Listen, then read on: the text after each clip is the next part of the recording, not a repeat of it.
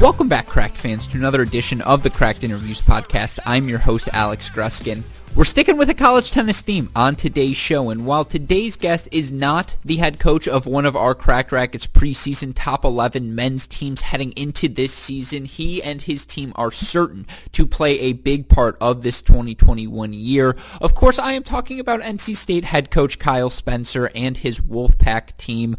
All of us during this ITA kickoff weekend draft were wondering who was going to be the first team to go to NC State. We all anticipated that would be one of the toughest regions to advance out of throughout the country, and that's exactly how it played out. Stanford, Tennessee, Ole Miss, all elected to make the trip to Raleigh, and of course it was great to get to chat with Coach Spencer about his immediate reactions to the teams he will be hosting on kickoff weekend. We also of course talk about his team heading into this 2021 season. How do they recapture the momentum they clearly had last year? How do they leverage the fact that they bring back everyone to a team that was top 15, certainly top 10 as they're hosting a region during the 2020 season? Of course, we also ask what it's like to have a guy who's clearly going to be playing pro tennis in Alexi Galarneau at the top of the lineup. We ask him about the necessities of recruiting internationally, just given how talented the college tennis game has become. And then, of course, we had to have a little bit of fun. Coach Spencer is adamant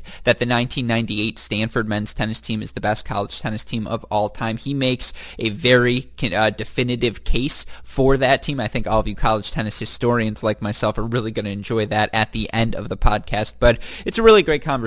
Coach Spencer's so candid. It was great to get him on the show. Before we get to that interview, quick reminder for all of you fans out there, and you know the message already, but look good, feel good, play good. Midwest Sports, Aero Bar, Cracked Racquets, Midwest Sports and Aero Bar, the life for us that makes this podcast and all these interviews possible. So please go support them. MidwestSports.com, the promo code is CR15. AeroBar.com, the promo code is Cracked30. But with that in mind, let's get to our conversation with NC State Wolfpack head coach Kyle Spencer.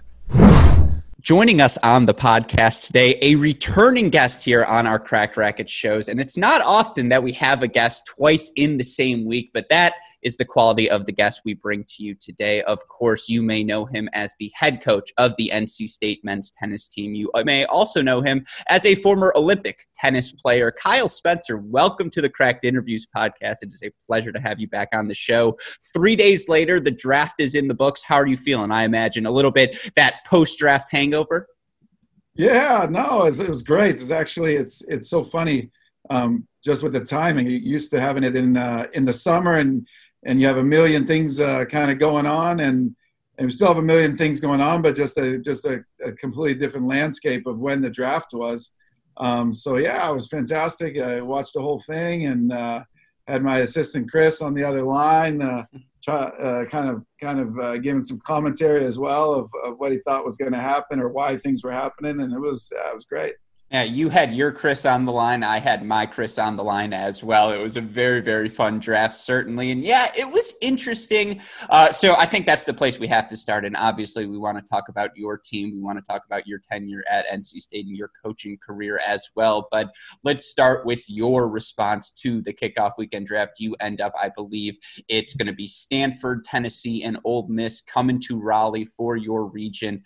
Stanford with the first pick. I don't want to say surprises everyone, because I did get a little bit of intel right before the draft started, but certainly it was a big question. Would they be able to travel? And if so, Texas, NC State, Michigan, all were in play. You find out the Cardinal is heading over to Raleigh. What was your initial reaction? Yeah, obviously, I think I was genuinely surprised, but hindsight's fantastic. So you go back and you go, oh, okay, well, this is a team that beat us first round of the or whatever, the round of 16 at the National Indoors last year. They bring the two best recruits probably in the country in. They see that we didn't bring anybody in, so they think, oh, this is a good opportunity. So, it makes perfect sense. Obviously, I've known Paul since Paul Goldstein, the head coach, since he was since we were both 14. We were the same year in the juniors. So we played all the way in the juniors and played all the way up to through college. I was at USC, he was at Stanford, and then a little bit in the pros. So, yeah, I mean, it's I have a really good relationship with him, so I actually sent him a text right away just to say how excited we were to have them. And it's a very tough regional. We play Tennessee every year anyway, and we've played. So we played my first year here at NC State. We played them at their place, then they came back to our place, and then we actually ended up playing them in the NCAA tournament because they were a host. And so, and then Ole Miss, Toby Hansen, who I've known for many, many years, has SMU ties. He played there. I was an assistant coach there. So, yeah, very familiar with sort of all the head coaches that are be coming to the Raleigh regional.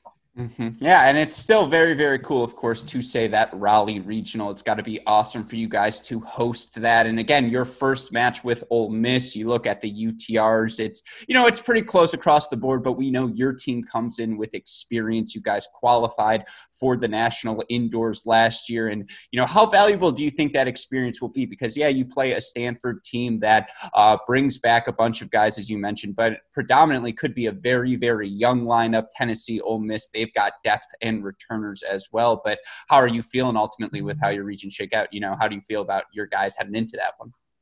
Yeah, I feel good. I mean, I think every head coach is, going to have some trepidation at the beginning of the season, not knowing sort of how much guys have played over the break and sort of how the protocols will go in. But in terms of the level, I mean, they're very comfortable. I remember last year going into even just the kickoff, I think we were 6 or 7-0 and played almost, I think, 6 matches on the road. And so we were really prepared. And I think, that's one of the things I tried to do as a head coach is to make sure the guys feel prepared. And so coming into this year with no new guys, we're not having to worry about, do they know what the level's like? Do they know what the environment's like?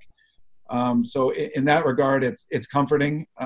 But look, it's a brutal regional, and to be quite honest, I don't think we'd have it any other way. I think I mentioned to you before, one of my big things is we'll go to, if we're on the road, in the kickoff, we go to a really tough regional because I really believe if you're good, you're going to get out of it. And if you're not good, you do not want to be in the national indoor team finals because it's a brutal tournament as well. So, but we're excited. We're excited for the challenge, and to be hosting for the first time ever is a big deal. And credit to the guys for at least half a season getting us in that position.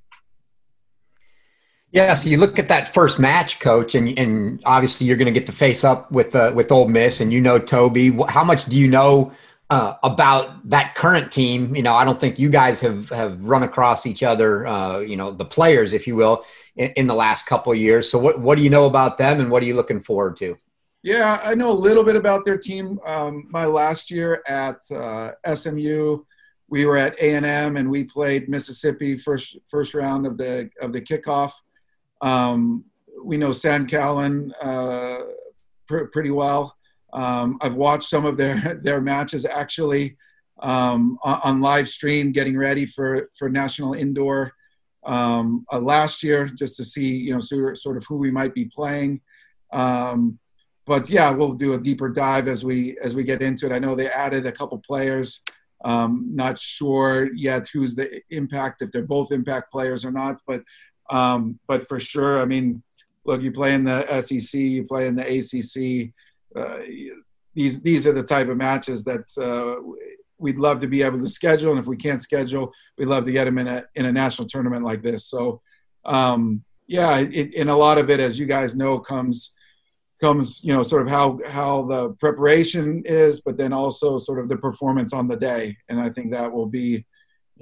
What everybody is hoping for is that you get the performance that you want out of the team, and to be quite honest, out of their team as well, because that's what we want. We want a great match. Yeah, I look forward to seeing. I'm hoping. Do you have a live stream on the indoor courts there? Yeah, we'll have live stream. So that's not an issue. But funny enough, the women are playing outside. We're playing inside. So it'll just be a fun weekend around here at NC State, that's for sure. Mm-hmm. Yeah, I'm looking forward to that because Ole Miss is a pretty rowdy bunch of guys. You've got the four-court indoor facility. Definitely look forward to getting through that doubles. You gotta like your chances with Lexi up top, and then it comes down to assuming that it doesn't swing 4-1 at best in either direction. 5 and 6, or at least 5 get on. And last year you had, what you have talked about this, you had some growing pains early, but had some young guys. They've got a year of experience now. I mean, you got to feel good about that kind of setup, that you're a lot more used to playing that 4 up first and then 5 and 6 get on later than maybe some other teams are. Yeah, that's for sure. I mean, in a perfect world, we'd have the 6 and ready to go, but yeah, we've got the 4, and yeah, there is we're pretty got the routine down on what the guys that are playing 5 and 6 do in between, and so that won't be an issue for us. I think the guys that'll be playing 5 and 6 will be comfortable in that sort of dynamic, because oftentimes, it comes down to them, and what started sort of 2.5, 3 hours before actually comes down, and you got another 2 hours to go before the thing finishes. We haven't had too many of those, but we've had a couple in my time here that have got to the 4.5, 5 hour mark. Notably, our match with Texas and Virginia in year 1 and 2, I think we had a kind of a two pretty huge battles. But yeah, we don't play much in here. I will say that most of the time by middle of February, after the indoors were outside, and we don't mind that either. But we're definitely ready. We're used to it. We're used to the situation, and I do think it'll be a really fun weekend here. Out of curiosity, I find it interesting. I'm used to a little bit to those 4-court facilities. Kentucky's got a 4-court indoor facility. And I'm curious, when you look at, especially at a team like you've got, where you hope and expect that, in many matches, you win doubles, you get a win out of Lexi, there's 2.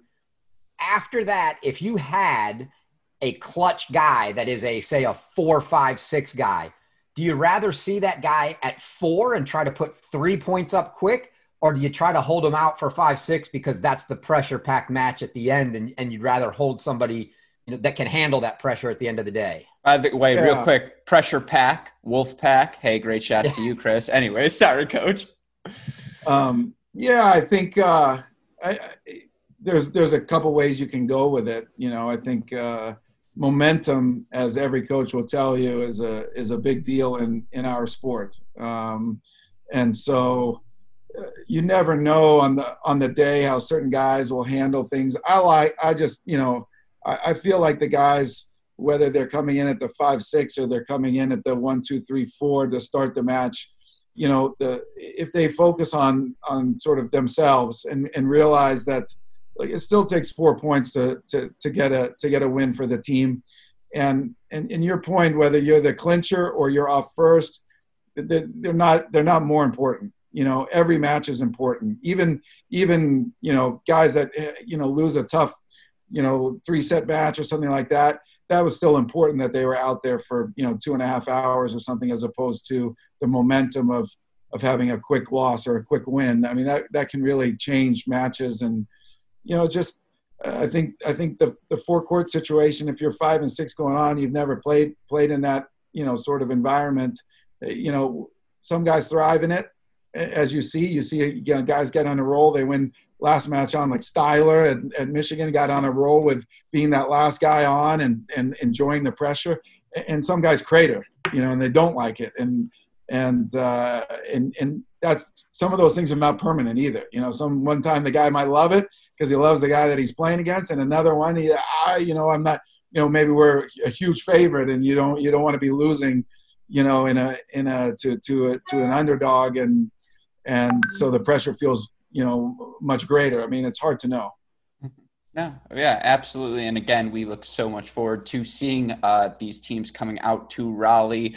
I'm going to put it at a 3% chance I end up making the drive. I don't know if you guys are going to end up having fans. I'm kind of throwing floater out there to all of the coaches like, hey, if you'll have fans, if you'll have one member of the media, let me be the guy, because I'm happy to, I'm happy to sell my services. But even, beyond the national indoors, which I'm sure we'll get back to at the end when we talk about your team, your expectations for this season, I want to now talk about your tenure as head coach for NC State, because you look at your team and the growth you guys have had really over the past 4 seasons. And that's where I want to start, because that's obviously when Alexis and so many of the guys you have now came into the school. And, your first season, or I guess the year before you came, they go under 500. And then your first year, you go 17-9. The next year, I believe you guys do pretty well. Once again, go 19-11. And then last season, you get off to the start. You have qualified for the national indoors. You beat Michigan. You beat Texas at home.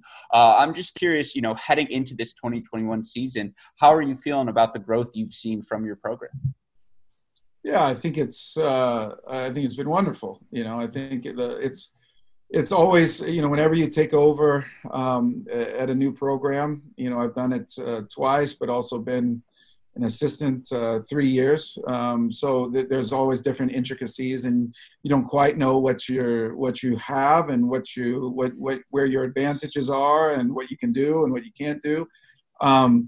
So yeah, I think it's been, I was blessed coming in with what I thought, not knowing any of the guys, and hearing, different coaches say this or different coaches say that about the current team when I came in. I thought I was fortunate, and I had a bunch of guys that, hadn't won a lot, but wanted to work hard and enjoyed tennis, which I think is a big deal. And, maybe we're just looking for a new vision or a sort of a new energy. And what I found was, we had everything that we needed. I mean, I didn't feel like we were lacking in anything. I knew that, obviously being at Maryland, the head coach, and I knew the conference, and half the coaches are still here when I was coaching at Maryland. And, I think one of the things that I'm lucky to be part of in my sort of playing and coaching history is I've been at, very good programs, USC, Baylor, SMU.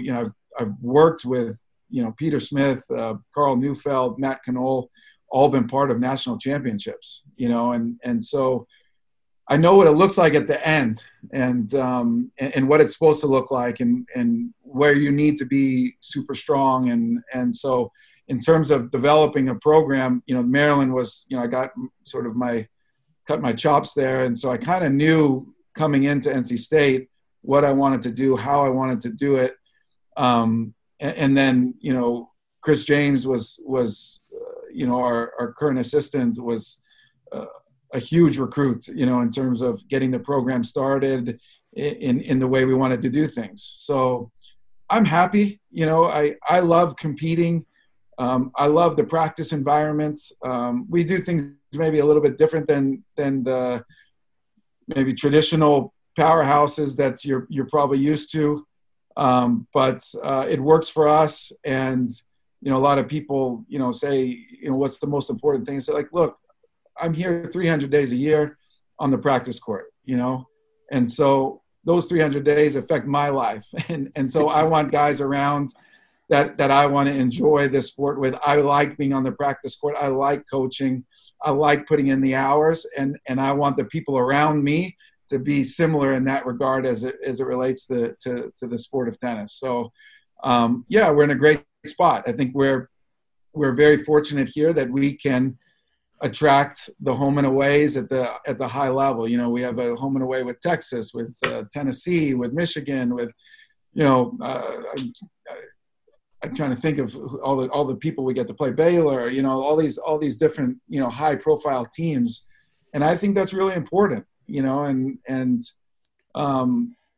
introducing the first year's team to that kind of talent. Well, they kind of knew already. They play in the ACC, but then just the idea, like, I don't think Chris or myself kind of care what our record is. We're not trying to go undefeated. We're not trying to pad the stats, so to speak. I think we want to be involved in great matches, and that goes back to our, sort of philosophy of we want each guy to be able to max out their tennis. And if that means getting to be a top 100 ATP pro, great. If that means an All-American, if that means going from a, sort of 4 or 5 star into being able to be a success at the Power 5 level, fantastic. We're not here to put a ceiling on any guy. And I think that's where you've kind of seen where, people talk about the process a lot, and that's kind of a buzzword. We're not result based, and we're not. But I do tell the guys, look, that process is always being evaluated. And so that's the fun part about coaching here. The administration is wonderful. They allow us to strive to be an elite program, and I think, starting with last year, I think you started to see the unearthing of what we can do here. So yeah, we're very, very excited. Mm-hmm. No, absolutely. And there's a lot of reason to be excited. And you sort of talk about your background weaved in there. You've coached in so many different great conferences. You've coached you've played in the Pac-10, now the Pac-12. You've coached in the Big 12. You obviously got to guide programs at Maryland, at SMU. And, now you're at NC State and a part of the ACC. And you just look at the past 10 years in men's college tennis. Obviously, Virginia from 2008 to 2017, that's as good of a 9-year run as you're going to find from any college program in college tennis history. And then, the next year it's Bresky who steals his first national title at Wake Forest. A lot of people, myself included, had North Carolina as the front runner to win the title last year. And I'm just, again, you have competed at various different levels, and you talk about the process. And whenever a coach says that, I love to say, well, let's dig into that process. I'm curious what it's like to compete in the ACC and what that means for, the level of play, the standard of excellence you have to have, because obviously if you're not good, you'll be exposed fairly quickly. Yeah. I mean, I think anybody who, as a head coach or assistant coach comes into this conference, you can't be afraid of competition, and you have to, there's, like you talked about, the hegemon changes. You go from a UVA to a Wake to a UNC, but you start looking at the tournament teams. I mean, we're looking usually at 7, 8, 9 teams in the ACC that, and those matches. I mean, you look at like a Florida State. Florida State knocks off UNC when they're number 1. 2 years ago or whatever. You look at the NCAA final site, and you got the top 8, and you've got UNC, playing in the championship, playing the semis. You got Wake playing the final. You got UVA playing in the quarters, and you're like, oh, okay, where do we fit in? Well, every year is a little bit different, and you've got to be able. Obviously, the job is you got to be able to get good players to come here and get better, and guys need to love to be in, for lack of a better phrase, high pressure environment, high level tennis, and be able to thrive. And I think it's exciting. I mean, we played in the ACC semis our second year, for the first time, and to be quite honest, I thought we let one slip. We had the match points in the doubles, and things were kind of going our way. And Wake was I think they're in the national championship match that year. And we thought we should have won the match, or at least been in a last match on situation. I think the last match on situation would have been Alexei against Gojo for the match. Mm-hmm. We had a lead. We had a break up in the third at 5, and we just had some things that didn't quite go our way, but so we were absolutely in that match. So the ACC is just a wonderful conference to play in. There's certain challenges. You've got to go down sometimes on the road. You play Miami and it's 100 degrees, and the week before you might have been playing Notre Dame and it was snowing and you're playing indoors. Or Clemson. I feel like everyone struggles at Clemson. Yes. It's just all these places are unique, and it's just really it's a fun experience for the guys. It's fun when these teams come in and play us here. But it's certainly competitive. And if you don't like to compete, this is not the conference for you.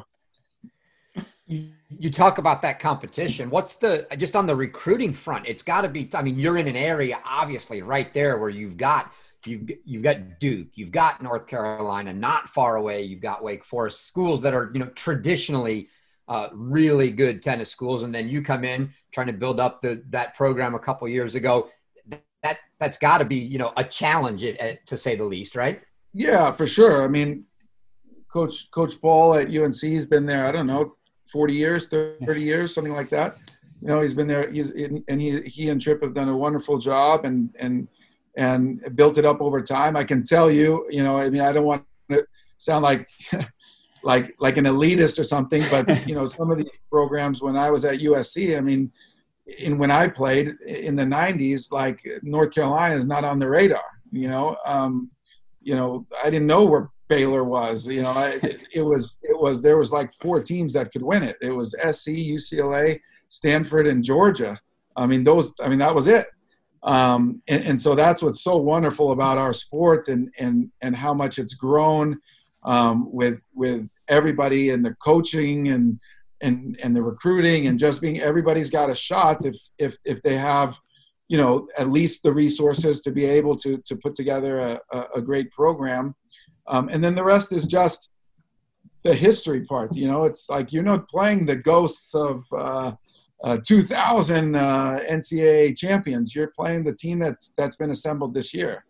And so, yeah, you got to look out a little bit for this year, but the years coming as well in terms of recruitment. But I think one of the areas that we've had great success is we've been able to help our guys get better.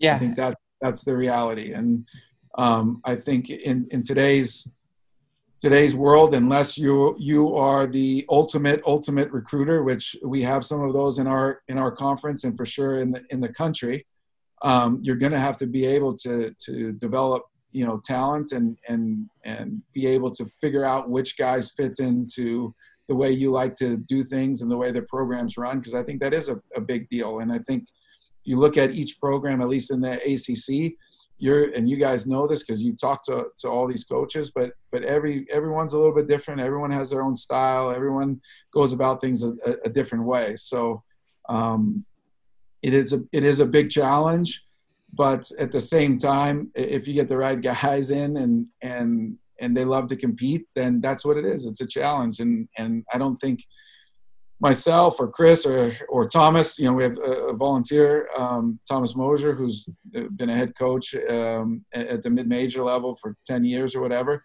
And any of the players, I don't think they'd have it any other way. They'd love to compete, and whoever's in front of them, they're going to go out there with a great respect for their opponents and compete their butts off for sure.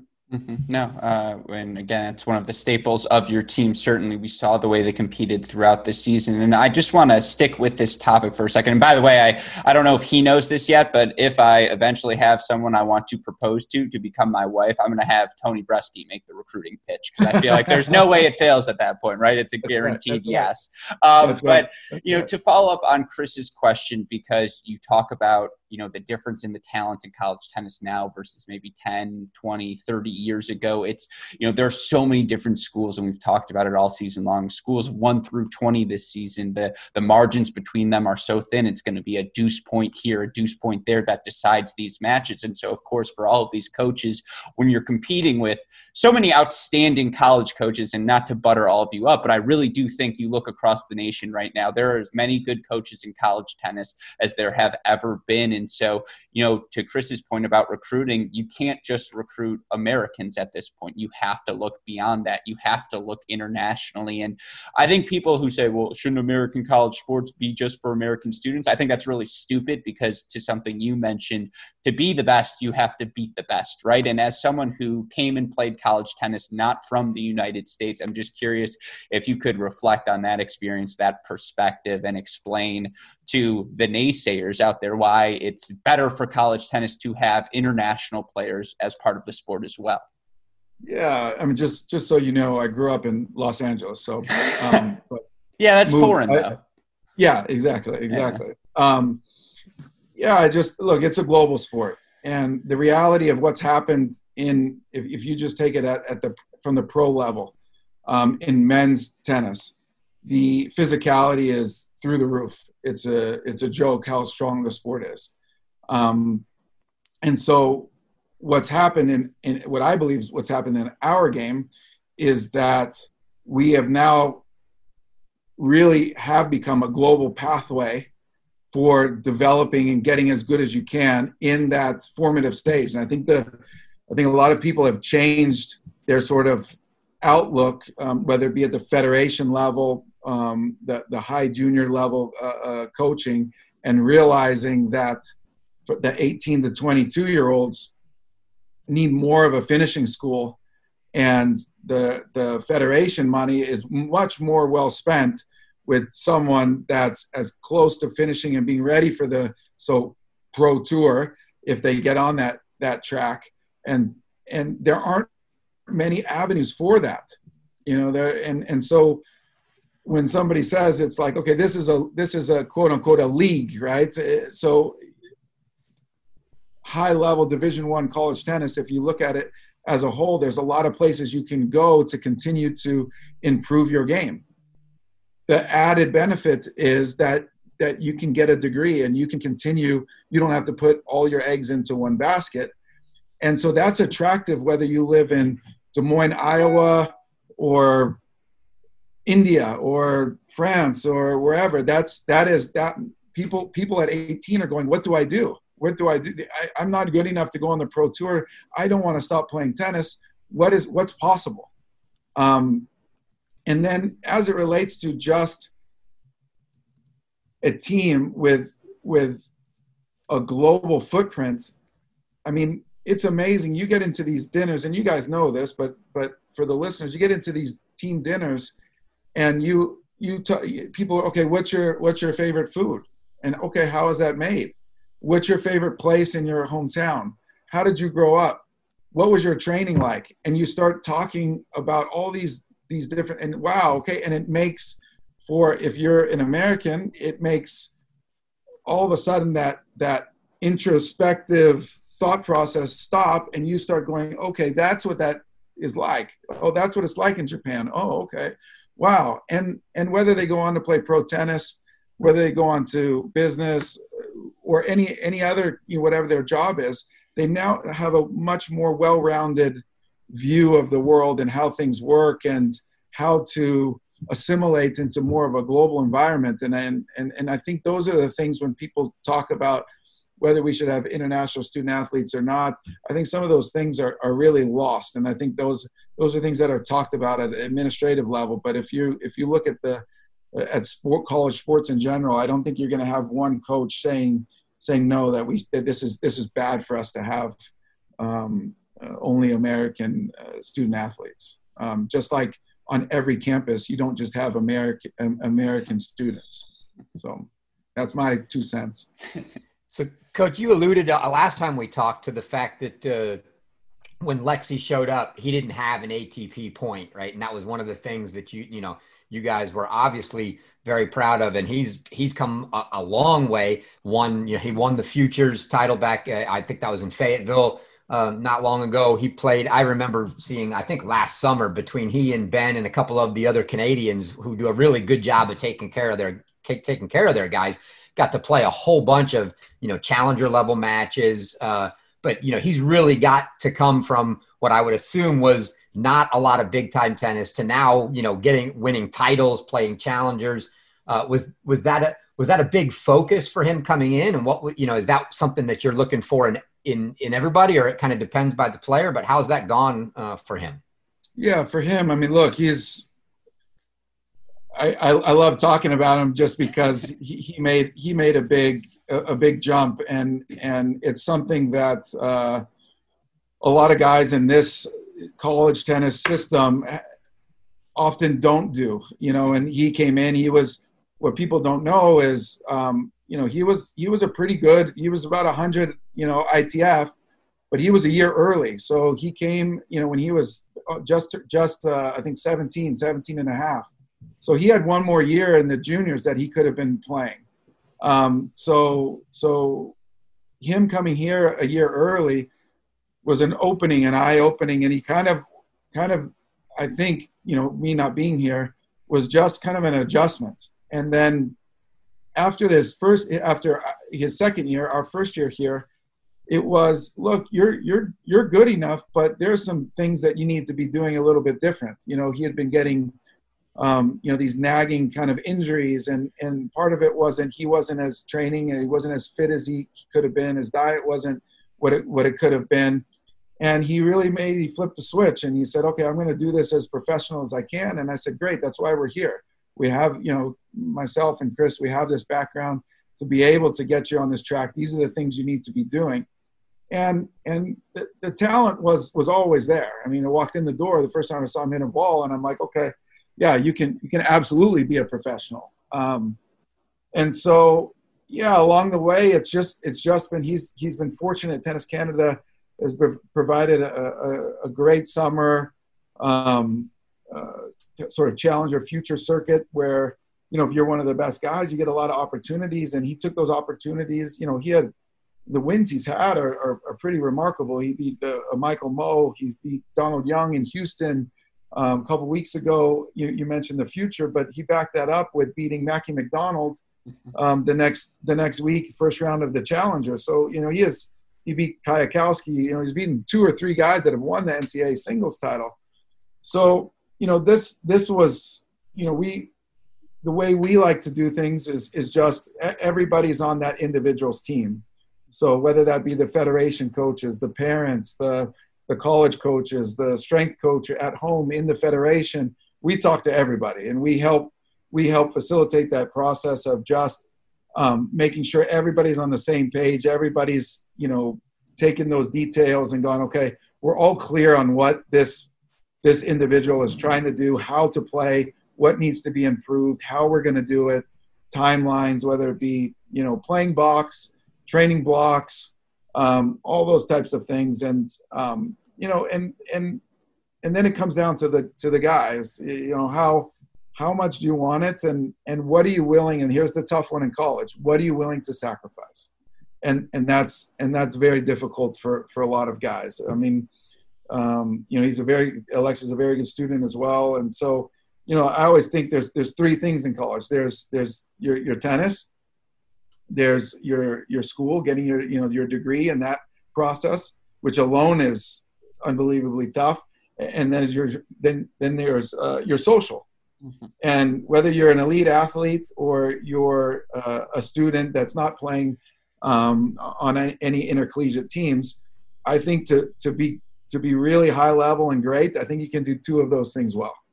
I don't think you can do 3 of those things well. And the guys that we've had that I've coached over the time have been able to focus on those 2 things. And he, to his credit, he did those things. But Chris, getting back to your point, yeah, I think we look in the recruiting process, for someone who loves to play tennis and loves to compete. But to be quite honest, we do look for guys that want to play on the pro tour. I think there's just a little bit an extra gear when you get guys into this environment that want to play pro tennis. It makes sense. We've got a challenger here that we get the wild cards to. We are able to schedule, whether it be college tournaments or pro tournaments. We're able to set schedules that make sense to us. And look, not everybody on our team is going to be a professional tennis player. But we're also not going to put a ceiling on a guy. If that's what you want, look, my background, and you guys probably don't know, but, I started tennis at 13, and 10 years later, I was lucky enough to, be in the Olympics, be in an ATP Tour final. And there's not one person who saw me play tennis at 13 years old that would have, said that that's possible. But tennis is a funny thing. If you work hard and you have some kind of innate trait that you can continue to evolve, then you've got a shot. And so that's what I bring, in the coaching. I keep that in my head all the time. Is there's nobody don't say no to anybody, because it's a funny game how things work out, and the levels of improvement. Some guys can do amazing things. Yeah, one quick follow-up on that. You mentioned kind of the, some guys really, they all obviously have different aspirations. Some guys come in wanting to go pro. Some guys come in knowing, hey, I'm going to play college tennis and move on to the business world, whatever the case may be. But interested on your thoughts, and we've asked various coaches this question, for the guys who aspire to be professional tennis players. It's tough to only play 20 hours a week and then think that that's your career going forward. But right now you're stuck at, playing 20 hours a week. What are your thoughts on, the kind of NCAA limitations that these guys get, especially the ones who clearly have the aspirations and the talent to make that a career post-college? Yeah, I mean, that's a very good question, and it's multi-layered. But to be quite honest, I think the 20-hour rule was put in for a lot of different reasons, and I in different sports and different situations and different. Look, we're playing Division I power. I would say Power 5 for the most part. High level. The guys that we're recruiting are super, super high level, super motivated, and yeah, that's really hard to say. Like, hey, listen, we're at our 20 hours. Like, I can't work with you anymore, and we have to say it. And you get the guys know. Look, I'm going to have to do more on my own, and make sure that and we're not talking, you're not talking about 35 hours, we're talking, we're maybe 25 or 28 or 30 or whatever it is on the certain week. But it is true. But also on the other side, it's, look, the pros come out and they come for a 3-hour practice, and you could have, the changeovers, and the breaks can be 20 minutes sometimes, and because they don't have a clock on them. And I will say the efficiency that we're able to work at is also different. But the reality is yeah, you want to be a high-level guy. You want to be a pro tennis player. Yeah, 20 hours is not enough, and you're going to have to do things on your own. And the great thing is, and I'm sure a lot of coaches would say this, the great thing is when you get a team like we have with guys that want to be pros, like, that's not hard. You're not going to be the only one looking around going, I don't have anybody to play with. That's not going to happen. So yeah, it's a challenge. I don't like it. I wish it was a voluntary thing. I get it. The NCAA, there's some coaches that have probably abused the voluntary thing where it's not voluntary, but at this level, look, if guys want to play, guys want coaching. I find it hard to believe that we're not allowed to do that with them saying, I want this, so. Yeah, no, it's certainly, if you are a tennis player who wants to develop and you go to a college because you appreciate the way that coach is going to help you develop, one would think it's counterintuitive to limit amount of time that student can play with that coach. I mean, certainly maybe limitations on the athlete demand or the coach's demand on the athletes, but if that athlete wants to come in his volunteer time and say, hey, give me an extra 2 hours, please, it is a little bit ridiculous. I agree that you as a coach can't just say yes. And that gets to some of the proposals. I have some changes for college tennis that I want to ask you about at the end of this, have a little bit of fun. But to get back to this 2021 season, because again, your NC State team, your host and your top 10 team heading into this year, we've talked about Alexei and obviously what he has meant to your team, but you look at the stats and, the recipe for success you guys found last season. And so often it was, steal the doubles point, usually at the number 1 and 2 positions, then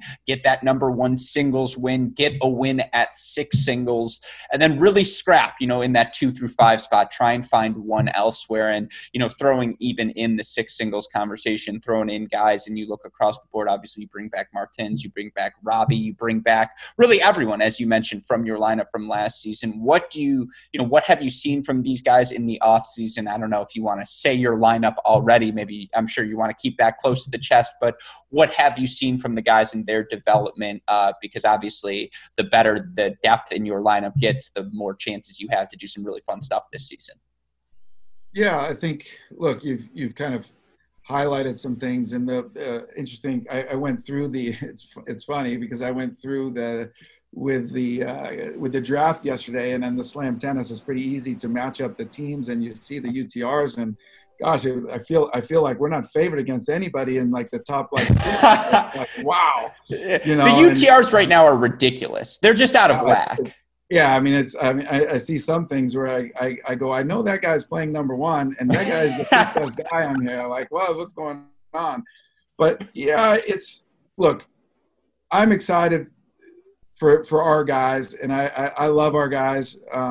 And you asked why, we go from the year before 66 to whatever we would have been last year. Hopefully a top 10 finish. I mean, nobody really knows, but the reality is the guys get better every year, and some things that you're working on might take a week. Some with an individual might take a month, might take a year. Some guys, you talk about the international sides, some guys adjust quicker, some guys don't. But yeah, I'm excited for sort of each and every guy. I mean, there's a battle for sure. There's a battle for the top 6 positions, and I tell the guys this, and it's for the most part true, we kind of start with a clean slate. We're not starting with Alexei with a clean slate. You can pencil him in right now, put it in pen, whatever. he will be playing number one. So, but the rest of the guys, it's their improvement, and as you guys know, it's not a straight line. It's not a diagonal line. It's a really jagged line. And that's been fun. The guys wouldn't hear. We had 2 guys that weren't able to come, that had to stay home, and so those things that we're up to date. Not daily, but for the most part, know exactly what's going on with them and how they've been able to practice and play and all of that. But it really comes down to we've got, as you say, we've got probably 7 guys apart from Alexei who we could put kind of anywhere, and I don't think it would be a stack. I think it would be just very competitive situation. Some of our guys are better outside, and some of our guys are better inside. So I think that is something. And so as the season progresses, you get some. If you asked me last year, outdoors, first match outdoors, we played Texas. That was our first match outdoors. And if you tell me that we're going to win the doubles, we're going to win at 1, I say, okay, yeah, I can see that. And then you're going to tell me we're going to win at 5 and 6 with our 6 and 7 players, because Turzak would have been playing 4 or 5 in that match, but he couldn't play. That's not what I would have picked. But these are 2 freshmen that were then on the sort of 9 months or 7 months of progress, 7 months of development. That look, they're the reason they're on a team. They're good players.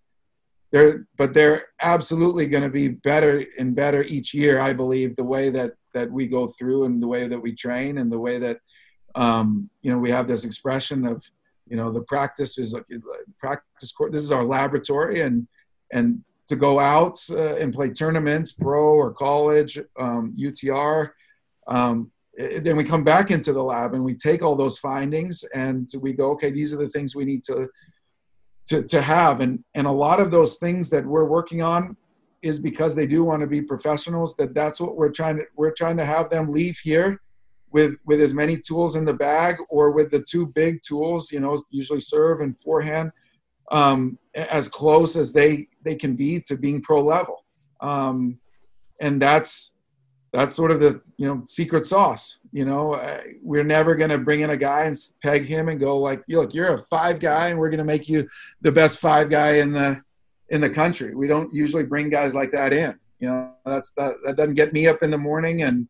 And so I think that's where it's hard to know. It's hard to know what, a guy like, Izquierdo or Rafa is going to be able to do, or what a guy like Martins is going to be able to do, because he's a different player than he was 6 to 12 months ago. That's for sure. So yeah, I think that's sort of the sort of, rub in terms of how do you think you're going to be? I don't know. I think 2 years ago when we went up to Michigan, I thought we could beat Michigan, and we didn't play a good match.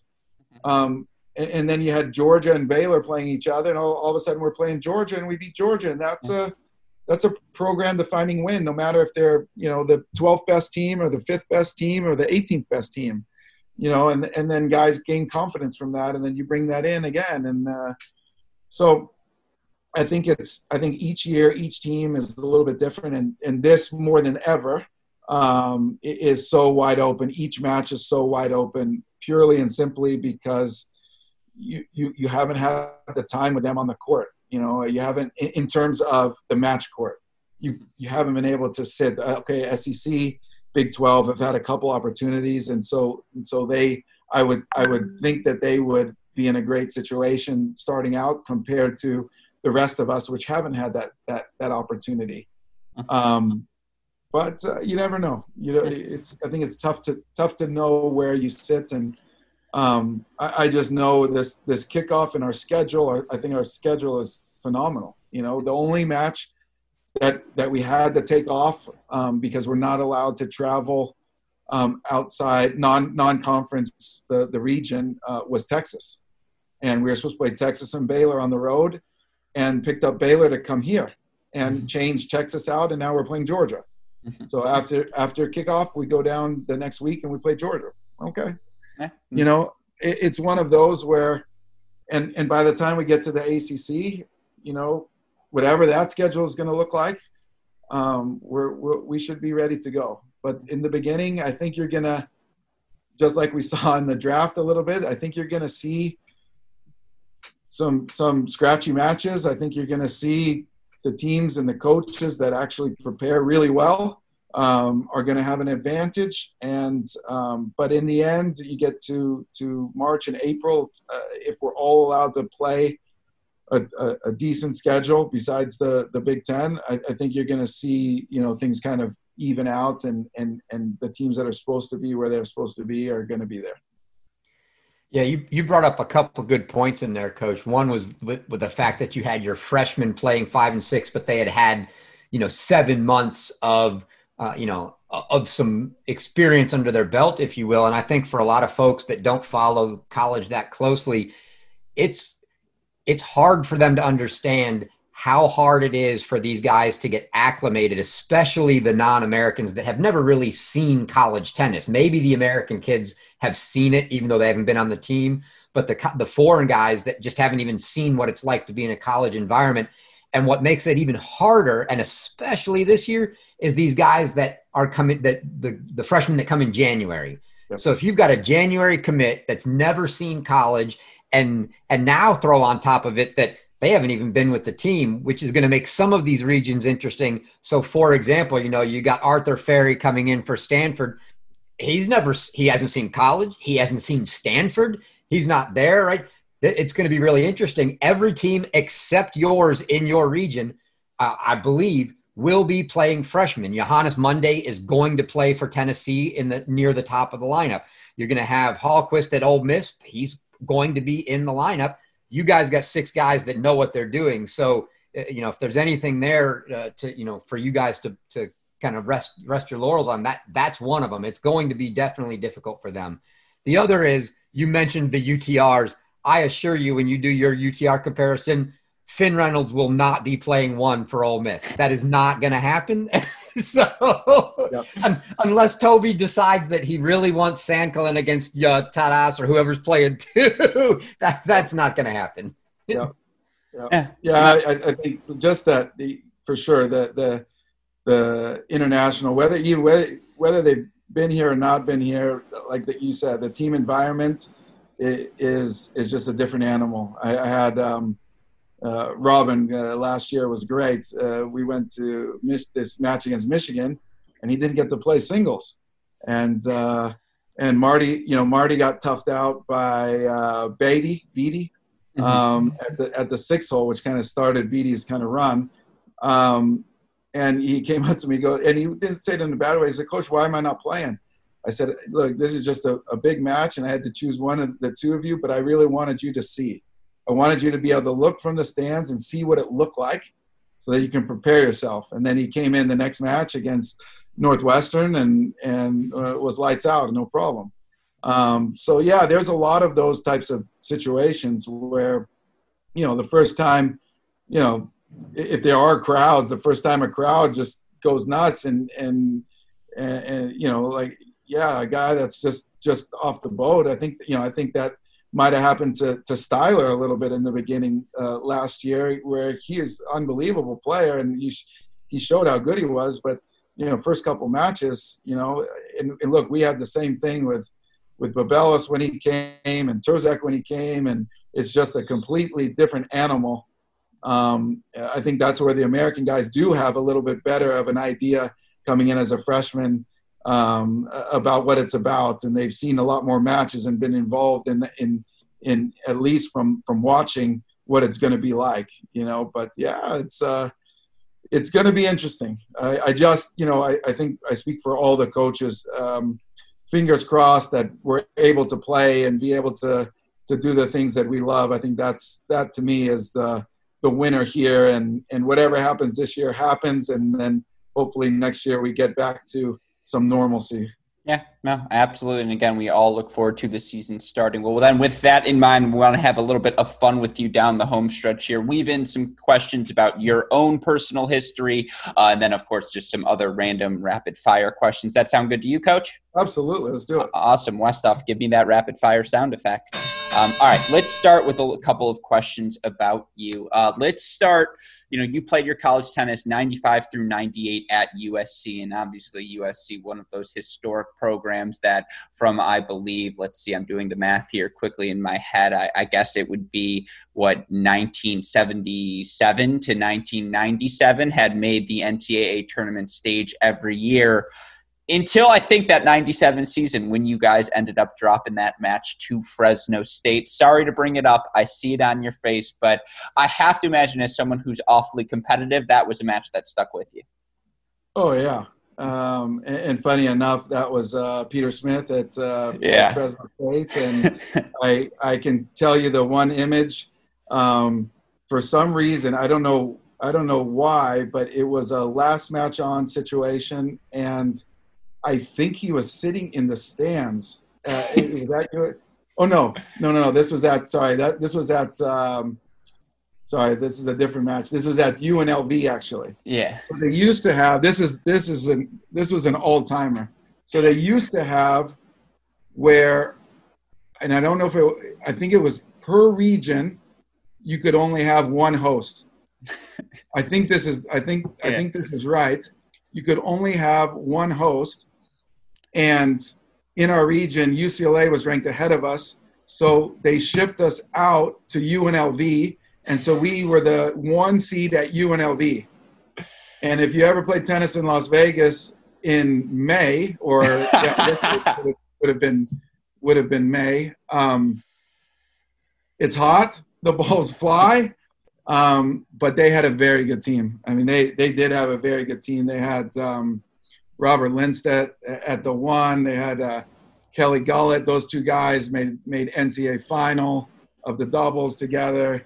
They had Eni Gdermic at the 3, who toughed me out in that match. But they just had a good team, and they played better than us that day, and that hurt a lot. And the big reason, not to mention just losing, but the NCAAs that year were at UCLA. So I can remember that was not good, and that wasn't a great feeling. I actually had one of my best individual results. I made the NCAA doubles final at UCLA, but poor Coach Leach had to take us over to UCLA every day for the starting from, I don't know, from the semis on. I don't even think he came for the practices before the individual started, because it was too painful to have the NCAAs in LA at UCLA, and we weren't in the top 16. So that was brutal. Yeah. And I was going to ask, any solace in making the doubles final that year? Yeah, for sure. From an individual level. Because it was Luke Smith and Blink Iron who got you, right? Yeah. So even more. I mean, just painful after painful. So that was when anybody who won the NCAAs got the wild card into the U.S. Open. So I don't know if you know this, but I lost the Kalamazoo doubles final to Humphreys and Goldstein, and that would have been a U.S. Open wild card, and then 4 years later got to lose the final of the NCAAs for the U.S. Open wild card. So that's just all daggers everywhere. Well, we can move on, I suppose, from that one. All right, next question for you, because I pride myself as a college tennis historian. The 98 Stanford team, Goldstein up top, the Bryans, Alex Kim, future NCAA champion, I think was playing 6 singles. You've seen that team. You've seen, the other nominees. You can pick your Virginia squad. You can say, in my opinion, it was that 2012 USC team that's really, really good. But you think that 98 Stanford team is the best college team of all time? It's not even close. It's not even close. And anybody, look, I love Peter's team with Stevie J. Yannick Hanfmann, who's a top 100 player at 5 singles, is pretty nuts. It's not even close. I'm just telling you, it's not even close. You had Alex Kim playing the 6-hole. Not only did he win the NCAAs, I think like the next year out of college, he beat Kafelnikov first round of Australian Open. Yeah. I mean, it was a joke. It was a joke. Yeah, Mike and Bob Bryan, like we would play the matches and like, okay, they're 2 years. I think they're 2 years younger, and I'm playing I know I'm playing the 3-hole. They're playing the 1-hole in the doubles. Bob Bryan like won the Triple Crown. I think he won singles. I think he won doubles and team. Yeah. Team. I mean, and not to mention, I had to play you guys don't know my history, but I started tennis at 13, and my first like big tournaments in the 14s, I'm playing Bob and Mike Bryan, who are like 12 years old. They're like 5'1", and I'm not getting a game. I'm not getting a game against these guys. They were phenomenal.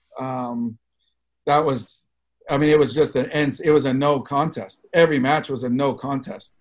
And I mean, this rotating of the ones is just absurd. I got Goldstein 50 in the world playing at 4. And you just like, what's going on? And Goldstein gave us that story. Guy, the understated guy is like Walters. I mean, Walters was like number 1 in the country. I think he's 1 year below me and Paul in the juniors. I mean, it's just a joke. It's just a joke. They rolled in. They're talking about how many points they've lost. I mean, for the season. I mean, sorry. I mean, I had to live it. Don't forget, I had to live it. We got Stanford one time in my 4 years at home, but it was a joke. I mean, it was a phenomenal team. They should be celebrated. They should be put on the Mount Rushmore. And everybody else. Look, I wasn't around in the 50s and 60s and, all of that kind of stuff. I know Coach Gould had some unbelievable teams, in the 70s and 80s. But yeah, I mean, to me, they're the best. And I was living it, and I've coached against, a lot of the other teams that came after. And to me, it's not close. Yeah, I have yet to pester Coach Goldstein to this extent because we're just not there in our relationship. But doing some sort of podcast series, maybe a 2-part, 3-part, just getting to sit down with that 98 Stanford team. I think it was like 157-3 in individual flights or something crazy like that, which is like, yeah, as you mentioned, it's a joke. And who knows if we'll ever see anything like that in college tennis again. All right, in that spirit, again, you have seen, you've been in every year, I think. Maybe you missed a couple of 21st century college tennis. DeVarman, Stevie, Isner. You get one of them for the match. Who do you pick? In college or in the pros? In college. You get to pick one of them to play one for you. I got to take Stevie. Yeah, the Warrior. I tell you why. Number one, he's a Trojan. But more importantly, I mean, like Isner, when Isner was playing, Kevin Anderson was playing. We had a guy, Pershka, I think he might have beaten both of them. There was still, John was great, but he wasn't what he is in the pros. He was very good in college, but he's an even better pro in my estimation. And Stevie's record, you can only play who they put in front of you, and he came up with the goods every single time. Yeah, every time. And look, the great thing about Stevie, the great thing about DeVarman, the great thing about John Isner is they didn't come into college as those guys. Mm-hmm. They all got better, and so that's why I think it's pretty special that we can talk about those guys now. Yeah. No, for me, the reason I fell in love with college tennis was Samdev DeVarman. I mean, just watching him compete, tracking down every ball. The guy didn't overwhelm you with pace. He didn't do anything particularly special. It was just everything. It was a little bit of everything, and you got 110% of him in every match. And I'm sure it was a pain in the ass to compete against, but it was really, really fun to get to watch and see him play. All right, from there, let's go to some proposals I have to change college tennis. We're going to go goof around, some of them funny, some of them a little bit more serious. We can start with the serious one. All individuals in the fall, all team event in the spring. Would you be cool with that, or do you like it as is? Yeah, I would be. I think that gives us our 2 seasons. Mm-hmm. It has a great culmination in the fall, and then it gets the team tournament specialized time, and there aren't. I think that gives us also flexibility of where the NCAAs can be held, how it can be held, and so I do. Yeah, I think it's both opportunities are marketable in their own right and should be. So yeah, I do like that. Mm-hmm. In lieu of let's say you do that, let's say you put the NCAA championship, I don't know, maybe at the US Open during September. That could be a pretty cool thing to advertise college tennis. At the end of it, you do a college tennis Laver Cup. You get the best individuals, men and women across the country. It's a college tennis all-star game. Does Coach Spencer participate when I ask you to be the assistant on my team? Absolutely. Good. Absolutely. We're serving and volleying, right? Yeah, let's do it. Of course you're serving and volleying. All right, that's what I needed to hear. Those are the critical questions. All right, Gruskin, if it's you and Spencer, then I arguably get to play, and I of course am going to take former student and someone that beat Kyle in a challenger final down at USF, Ashley Fisher. Oh yeah. I'll take our chances. I think you guys are bringing up all the hurts. That's Singapore. That's Singapore setting a break up. Ashley's a great friend of mine, and we went out on the tour after college together and played for about 3 months, and also had the opportunity to coach him a little bit once I was done playing and he was still playing. So. Yeah, that one. Yeah, you guys just bringing out the greatest hits right now. No, the difference is the difference, coaches, between you and I and Chris and Ashley is that you and I are still mobile. We can still bend our knees. We can still move around the court a little bit. I think Ashley, Chris, they're past their primes. I'm not falling into any of that bait. I don't want any piece of good man, coach. That's smart. That's a long-time listener right there. All right, moving on to our next one. This is the Chris Halioris rule. Lawless lineup. So to incentivize home matches, to create even more of a home field advantage, the coach has to, the away coach submits their lineup beforehand.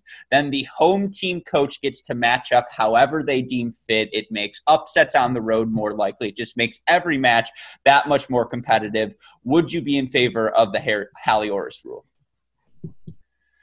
Not having this question ahead of time, my initial reaction would be no.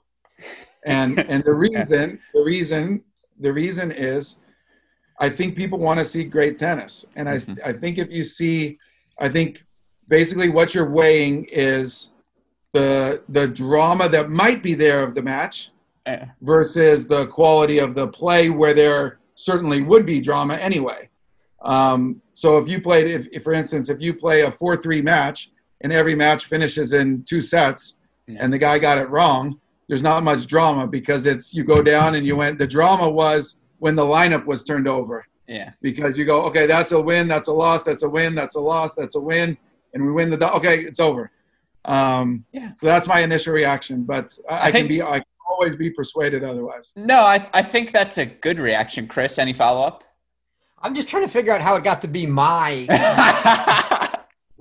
like Gruskin starts, and he's now not only does he not own up to his own things, he's dumping his crazy ideas on me. I love it. No comment on that. All right, this one is a Gruskin rule, though. I am so anti-coin toss because I just think it is, when it's a college tennis environment, particularly around the doubles point, that first 45 minutes of a college tennis match, in my opinion, are the most electric 45 minutes in all of tennis. And so to get the crowd amped up even further, in lieu of having a coin toss, we have head coaches play one drop and hit point at the start of each match. Whichever coach wins that point ends up getting to decide who serves on each court. Or it incentivizes the coaches to keep in shape, to stay in action. And I would be I want to watch Steinberg versus Tucker 1 point. I'm there for that minute. Your thoughts, Coach Spencer? I don't know. I'm gonna defer to the brain trust over there. You tell me. Well, wow. There's no reason. You're telling me you have Alexi on the side. Some of that. Alexi's on the sideline, like, go wide, coach. Like, forehand wide, forehand down the line. You don't want that little interaction. You're going to have – you talk about needing trainers and things like that. Achilles heels. I see all kinds of problems with that. You got some of these guys who've got to drive a van, you know. I mean, they snap an Achilles, can't even drive the van home, you know? It doesn't have to be singles, and we already have a commitment from the ACC, and it would fit here too, Gruskin. I'm seeing Spencer James versus Bresky Eaton. It's a doubles point. There it is. Gosh. Yeah. Oh, I'm in. Put it this way, I'm a rule follower, so if the rule gets put in, I'll play. I mean, I'm usually playing. I'm just thinking about all the other guys that I could see wouldn't want that. Yeah. We've heard, again, it's a mixed bag so far. Definitely a mixed bag. You got some guys that might not be wanting to partake in that. I can see that ahead of time. I'll bring it up at the coaches convention this week. Last two questions for you. I promised, one goofy, one serious. Again, this is another rule change. It's not exactly goofy, and there really is something to, you should finish a match on the court you start on. If a match starts outdoors, finish it outdoors, indoors. But as a college tennis fan, and in particular, you've been to the Varsity Tennis Center in Ann Arbor. It's 3 on one side, 3 on the other. If it's the 2 singles left and the 5 singles left, that creates a big conundrum, obviously, for us fans. So do you think it is more disruptive, or would you be in favor of, if at the end of matches it's 2 courts left, 3 courts left, you have them play next to each other, you have them move courts at a changeover so that the fans can congregate, the teams can congregate, the coaches can congregate. It just facilitates everything a little bit smoother. Yeah, I guess you're talking only about probably the indoor situation. Where mostly. Yeah, or outdoors, or Georgia, where it's like 1 on one side, 1 on the other, and you're like, it's on courts 1 and 6. That's a pain in the ass. Yeah, to be honest, I don't think it's such a big. The purist would say that's nuts. The entertainer side of me says, that would be great. You want to keep the crowd together. You're not splitting it up, and that to me is that's not such a bad idea. The court is the court, you know. Mm-hmm. If all the courts are the same, I don't actually have an issue with it, to be honest. Mm-hmm. Yeah, no, look, I get funky here. I just think about the ways I want to watch. All of these rule changes are for me. I said it was the Hallie Orris rule. I actually don't think that's true. I think you're like the general public, you're talking about somebody walks into a stadium and they go, what do I watch? Yeah. There's number 5 is on one side and number 6 is on the other. Which one do I watch? Well, they're both, 1 all in the third. Uh-huh. I want to watch the one that comes down. Tell me who's going to finish. I don't know. Yeah. So I don't think it's such a bad idea. All right. Again, I'll bring it up at the convention. Well, that's my last question for you. You've been so kind with your time. For all of us college tennis fans out there who are going to watch the Wolfpack compete in 2021, what can we expect? What do you think a fan will take away from watching your team compete on court? Yeah, I think if you're here in Raleigh and we get to have fans, you're going to see a great environment. but most importantly, you're going to see, a team, guys, at the end of the day, once we get together and we're playing a team match, you're going to see guys fighting hard. You're going to see a high level of play. We're definitely not going to over-respect, an opponent. So that's because we don't think we can beat them, but we're definitely not going to undervalue anybody either. We're in it for the experience of each match. And we know that the highs and the lows come and go in that time frame of that, whatever it is, 2 hour, 2.5 hour, 3 hour endeavor. And you're going to see guys that are, out there having fun and trying to play a pretty high level of tennis. So we're super excited about the season, as I'm sure every coach is. And, it's we just can't wait to get started. Yeah, absolutely. And again, I know I speak for all of us fans when I say it was such a pleasure to see your team get off to the start they did in 2020. We'll all be rooting for you to do exactly the same. Maybe you can cut out the win over Michigan, but, feel free to make up for that with a win over Stanford, TCU, UNC, whatever you got to do. But Coach Spencer, thank you so much for taking the time to chat with us. Obviously, wishing your team safety and health throughout the rest of this offseason, and really look forward to seeing everyone and your guys back on the court in January. Thanks for having me, guys. I appreciate all that you guys are doing for college tennis, and hopefully this vehicle continues to get bigger and bigger, and we get more people involved, and so excited. Yeah, absolutely. Can I get a go pack from you? Go Pack. Awesome. Thank you, Coach. Take care.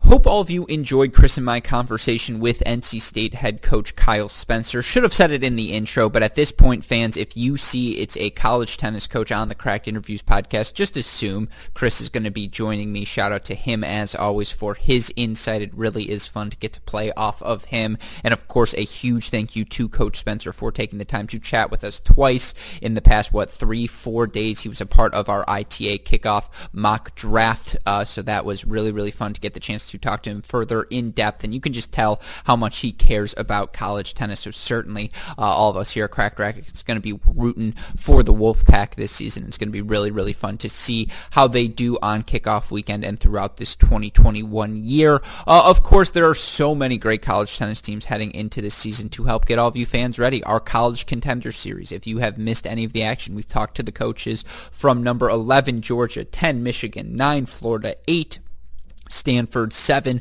Texas A&M. Now this week, or last week I should say, it was number 6 TCU. We'll get to our number 5 team here this weekend.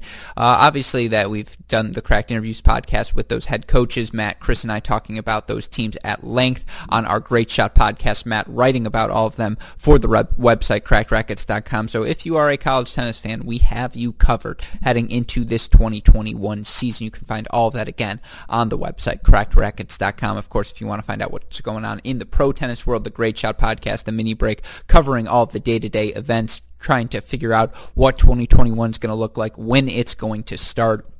Again, you can find the links to those podcasts wherever you listen to your podcasts and on our website. And, of course, if you need those more immediate updates, Twitter, Instagram, Facebook, YouTube, we are at Cracked Racquets. You want to message me directly, I'm at Great Shot Pod. Shout out, as always, to our super producers, Max Fligner and Daniel Westoff, for the fuck of an editing job they do day in, day out. Shout out, of course, as well to our friends at Midwest Sports and Aero Bar. Go to MidwestSports.com, use the promo code CR15, go to aerobar.com, use the promo code CRACK30, perfect for your holiday shopping. Get your friends a little bit of tennis love, or show them, I suppose, a little bit of tennis love. Get them some tennis equipment, some tennis aero bars. Again, it'll make it for a very, very fun holiday season. But with that in mind, for my wonderful co-host Chris Halioris, our fantastic guest Kyle Spencer, our super producers Max Fligner and Daniel Westoff, our friends at Midwest Sports and Aero Bar, and all of us here at both Cracked Racquets and the Tennis Channel Podcast Network, I'm your host Alex Gruskin. You've been listening to another edition of the Cracked Interviews podcast. Stay safe, stay healthy, and we'll see you all next time. Thanks, everyone.